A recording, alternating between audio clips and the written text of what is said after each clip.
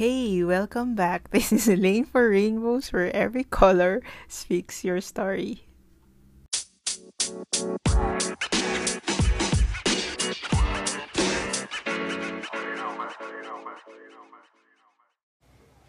Hello, welcome back to another episode.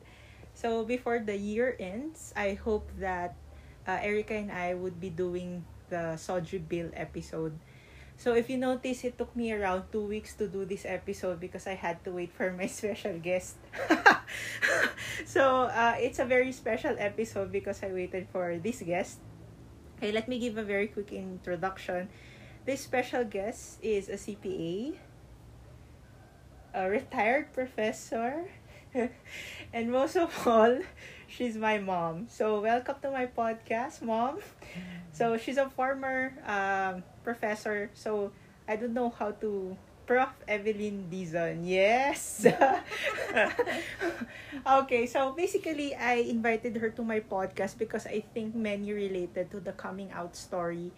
And if you notice, coming out was really not an issue for me. But I don't know if the questions I'll be asking mom would be relatable. I don't know if that's the term. Or basically, we can learn from her answers. Okay, so my first question to my mom is, what would be your challenges or experiences or difficulties in raising a lesbian? This is impromptu, ha? Baka you think we scripted this. So, this whole episode is impromptu. I'm not even aware of what she would answer. Okay. I had. Challenges I had in raising a gay or a lesbian daughter, not so many. I think it's the fact that at an early age, we already noticed that she was more inclined to wanting, no, to be with females rather than males. And her group of friends also, they made us realize that yeah, she was gay at an early age. I think 11, right? Then, Around 10 yeah, or 11. she was you were about grade 4, grade 5 when it was already uh, you know obvious that you really were a lesbian. Challenges, I would say that it was the same raising from my eldest to the youngest. Pare-parehas lang yan eh.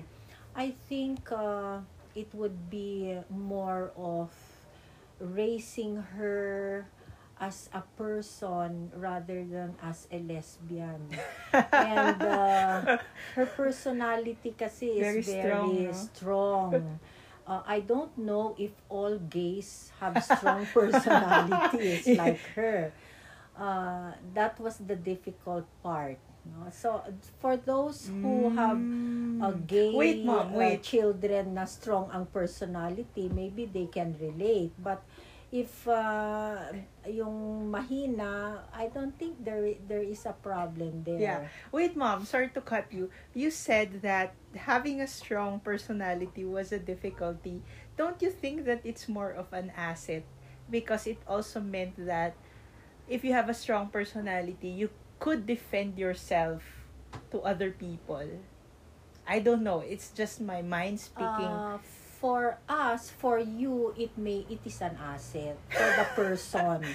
But the one who is looking at you and does not have a strong personality like you, like me. See, siguro ako, I'm more of a submissive type. You are strong. Yeah. So maybe that's our compatibility. Kasi we are contrast, no? For the information of many, Elaine has a very strong personality, just like her dad. I thought you're revealing too much. Pagka dalawa na kayo na sasabak sa akin, I'm really at a loss. Yeah, no? a lot would say that, although I'm in denial, a lot would say that my carbon copy in terms of attitude is my dad. And most of the Yes. time, I resent him, not knowing that I am him. Yes, true. Kung meron junior, siya yung junior. My sons, no, I think like my eldest son is Meek more nga of si me. Erwin And and si Michael is more of compassionate, mga Though ganon. vocal, Pero, compassionate yeah. vocal, that's my Pero brother. si Elaine, if I look at her, I really can see my husband in her. And of course, she denies it, no? But I keep telling her na siya ang juniora. Mhm. Okay lang yun. Yeah, not so much of challenge as a gay. Mhm. It is a challenge because of your personality na very strong. Were you afraid of what people would say because of who I am? Definitely. No, definitely. No, it did not come as a surprise, but there were many occasions now we have to explain To other people? why is Elaine Why like that. I became a and son, what. not a daughter. Yes. In fact, even in my classes, I always tell them I have 5 children equally divided, 2.5 females and 2.5 males. And yun, they start to ask, is she born female or was she born a male? And I always say, female. And when Elaine started to teach, they knew already na siya yung lagi kong ine-example. Sa totoo lang, even in my college days or elementary, high school, and even in my classes, I have really a soft heart for gays. Probably because I understood them because of raising a gay also. So a you gay became child. biased. Yeah, siguro, no, na kung may konting pagkakamali na they do, I would readily understand why they are like that. And they also come to me for advice also. What was your question again? No, I think that's it. We were somehow, I forgot the question. Okay, next question. Anyway, these questions are impromptu. What do you think would be your proudest moment with Of me? Of course, my proudest moment is when you now that you're a doctor, that you're a doctor of languages. It made us very, very proud. In fact, when you graduated in college and in your masters, actually all my children, every graduation, whether in elementary, high school, college, and the graduate school, it made us very, very proud. Thank you. Yeah. Okay. What would be your most embarrassing moment that, or the worst thing I did? I'm scared of this question, but I have to ask it. Yeah, actually, when you left home, Aww.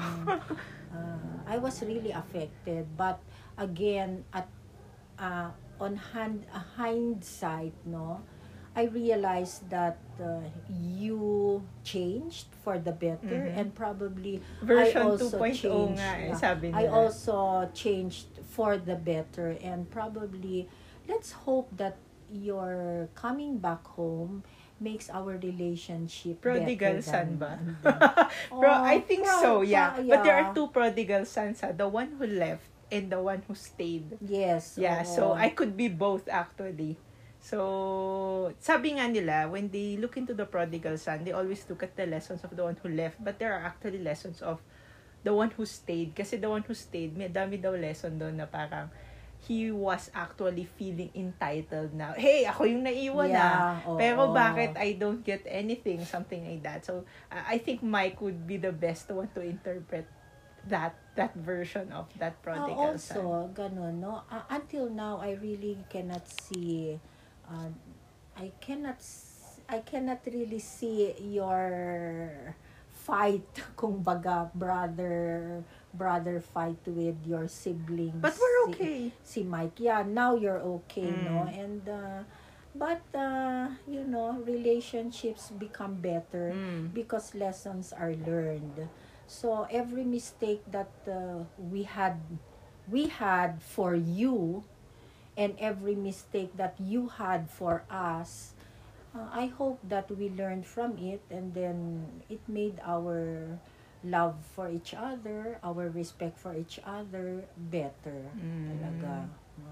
I have a hypothetical question. Given the chance, if we go back to the day I was born, or I don't know if the day I was born or the day I came out, or I don't know how to term it, but the question is, would you, given a chance, if you had the chance for me to be a real woman, would you want that, or would you still want the Elaine who is Elaine today?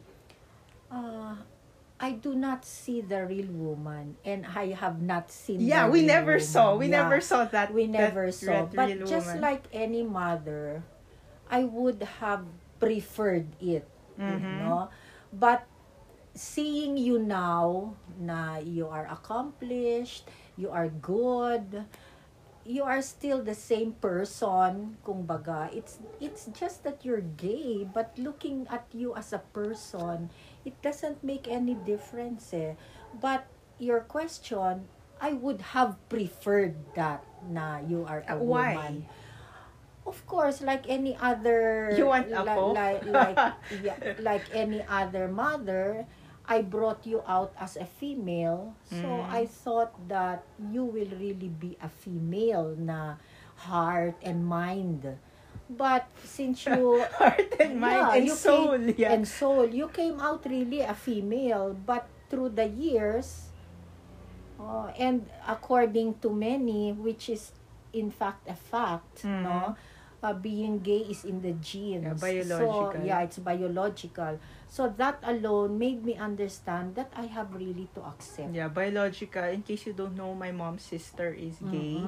She has a cousin who's gay, Tita Noel. Yeah, Tita Noel. I who have else? lots. A lot. And my husband's side also. Yeah. They have plenty of cousins. So let's who blame it are- on the genes. Yeah. So actually, you cannot really blame only that person, because there are physical, biological, all facets, all factors should be considered before you blame. And yeah, don't blame na lang anyone. I'll give you the chance, Mom, to ask me a question related on gender or lesbianism. So you can ask me any question. One, are you happy? Right now? Yeah. Or because of my gender? What do you Yeah. mean? In what Are- what angle? Are you happy being gay? Yeah, I am. Actually, I never imagined myself with a man. So, a lot of people worry that we're not happy because we won't have kids. We have a different kind of life. But generally, I think I'm happy. I'm happy with who I am. I never imagined. Yun nga, kahit kayo, di ba? You never imagine me as a woman. Woman talaga. And even I myself, I cannot imagine myself being a woman. Actually, my greatest fear nga is mag-dress. Yeah. There was one time, I'll share this quick story. We were in the Salas, Lali, me, Ethel. That was when Lola's birthday. I think that was 4 days ago. Lola's birthday. And then Lali told me, my youngest sister, Elaine, when you die, I will let you wear a dress. Then I said, what the hell? Then she said, wala ka nang magagawa kasi you're dead and the person who will decide is us. Which she has a point. Yeah. The person who will decide what I'll wear would be Lali and Ethel because technically, knock on wood, Mom, kasi my mom and dad probably would be gone by that time. And I was so like, I don't know, panic, like, yeah. why would she? I said, I have a lot of suits. Why not to let me wear a Yeah. suit? Then she said, I can wag a dress for you. Like, it was so funny. And then, a few minutes after, I hugged Lali and said, Lals, please, I don't want to wear a dress. Then she said, I was just joking. Then I said, you're not. I'll talk with Mike. I'll talk with my brother because I know Mike. He is easily to talk to. He's easily... you can easily talk to him. But it was a funny moment because I think no one ever saw me in a dress. Actually, there was a time, but I was very, very young. Actually, the only dresses that you had were your uniforms. And maybe when you were not going to school, preschool, you also wore. You know, you might not know it, listeners, but Elaine has a very nice set of legs. So when she was young, we would dress her up.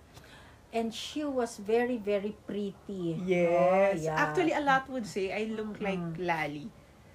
Yes, So, she looks like Lali. That's the healthier version of but my Lali. sister Lali doesn't like that fact. But I look like Lali. This is weird because Lali looks like a Dizon. Yes. And I look like a Hularbal. Now. Yeah, but people say I look like Lali. So I don't know how to reconcile those facts. I think like husband and wife, your dad and me, we look alike. You see? So it doesn't matter whether you're a Dizon or a Hularbal kasi the genes are still there. So if you know me or you have seen Lali's very beautiful for me in my eyes. So if I'll become a girl, I actually look like Lali. Yes. May bubuga ako as a girl or as a woman. Okay, it was actually, I like conversations like this. We rarely do this with mom kasi nga I'll not hide the fact na I was a black sheep for a very long time. Come back. Because of your personality, sometimes you're too vocal. And to a point na you are tactless. You don't see... You're revealing too much more. how what you say will affect me. Yeah. Okay.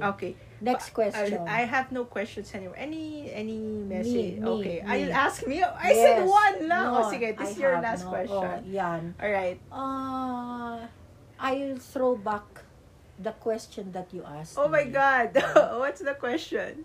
When you were born, and would you, like me, I would have preferred na na you were a female. So, throwing back the question to you. What's the question? You prefer... would you have preferred na you grew up gay rin or... No, I prefer to be a man. I prefer to be a man. I think that's better. I think this is my opinion. Not like to boast. if you had the choice... I want to be a son. And you could select your gender. You would have preferred a male. I want to be a son. Actually, feeling ko ako nga pinaka-pogi in case kay Mike and Erwin. Oo na. Kasi, di ba, the way I carry myself, the way I dress, etc. My brothers kasi are medyo simple. Lalo na si Erwin. Yeah. Very simple kasi siya. He doesn't buy things for himself. Ako kasi pinaggagastusan ko sarili ko. So I think and the way I exercise, so feeling ko if lalaki ako, I have abs, I'm buff. At saka high-end yung high choices maintenance niya. ako, high maintenance. I think Oo. my parents know that. I'm a very high maintenance person. Which hindi naman masama kasi I worked hard naman for my money. Yeah. So, given a choice, if I would prefer my gender, I think I would choose to be male. No doubt. So, probably if I'm male, you already have a grandson or granddaughter. I think so, I think so. But, if I would choose to be a man, I don't know if the path I chose now would be the same. I think it's not. Because... Or, you would be born a man, but you are gay pa rin. Pwede. No. Who would know? Pwede, maging bakla. Yeah, we really don't know. So, I'll be bringing home men? That's why. These are hypothetical. Yeah, it's a in hypothetical. nature. That's my choice, but we do not know. Kasi sabi nga nila, once you change one decision, it can change multiple events in your life. So, I don't know if I would change that if I would be going through the same path. But I think I would look like my dad and still act like him. Yeah. So, I I'm a think disaster in short. No naman. No, kidding aside. Your papa naman was not a disaster. Yeah, but I It's have good- now lang kasi Yeah. he's already Old. senior citizen. Yeah, but my dad has good attributes. Don't get us wrong. He's very hardworking, very athletic, very on time, which I got Yeah. also very on time. They were never late. Yeah. So I think those are good attributes of my dad, especially hardworking, and I think I got that too. Even though it's 1 a.m., 7 a.m., I Hindi still lang work. hardworking, workaholic. Yeah, workaholic. That's the And sometimes we thing. feel sick if we don't work. Yeah, true. That's it. Okay. Another issue which I want to share, no? In our household, it was never an issue when Elaine brings home a partner. Yes! Nag-uwi po ako ng mga Never. babae. Oo. Grabe ba? You're revealing too much. Oo. Para naman chick boy, Hindi- nag-uwi hindi- ng Hindi mga- naman, pero it was not really an issue on our part. No? I think I brought home, how many? One lang. I will I'll tell Father names if you want. My mom's face like, I just brought home one woman. And then her face was like, what? Yeah, not true. Uy, I'm a good boy. Joke lang. I'm a good person. Anyway, okay. I think it's a proper time to end this podcast. So, before I end, my final conclusion. Well, final na nga. Conclusion, hawaginandan. My conclusion is, I was struck with Mom said, it really doesn't matter what your gender is. What's important is who You're you a good person. Exactly. Yeah. So I think this is what I would like to emphasize at the end of this podcast is sometimes we look at people in a different way because of the gender that they have chosen, not looking at their good attributes, not looking into their contribution to the society, not looking at many aspects that we should be looking at, but rather we are magnifying their gender. So I think that's the greatest thing that I have learned from Mom, especially when she said, what's the difference? She said a while ago, what's the difference? Actually, that's one thing that we should realize. What's the difference if you're lesbian, gay, bisexual, trans, as long as you are a good person and you're able to contribute to the society. This is episode 32. This is Elaine for Rainbows, where every color speaks your story.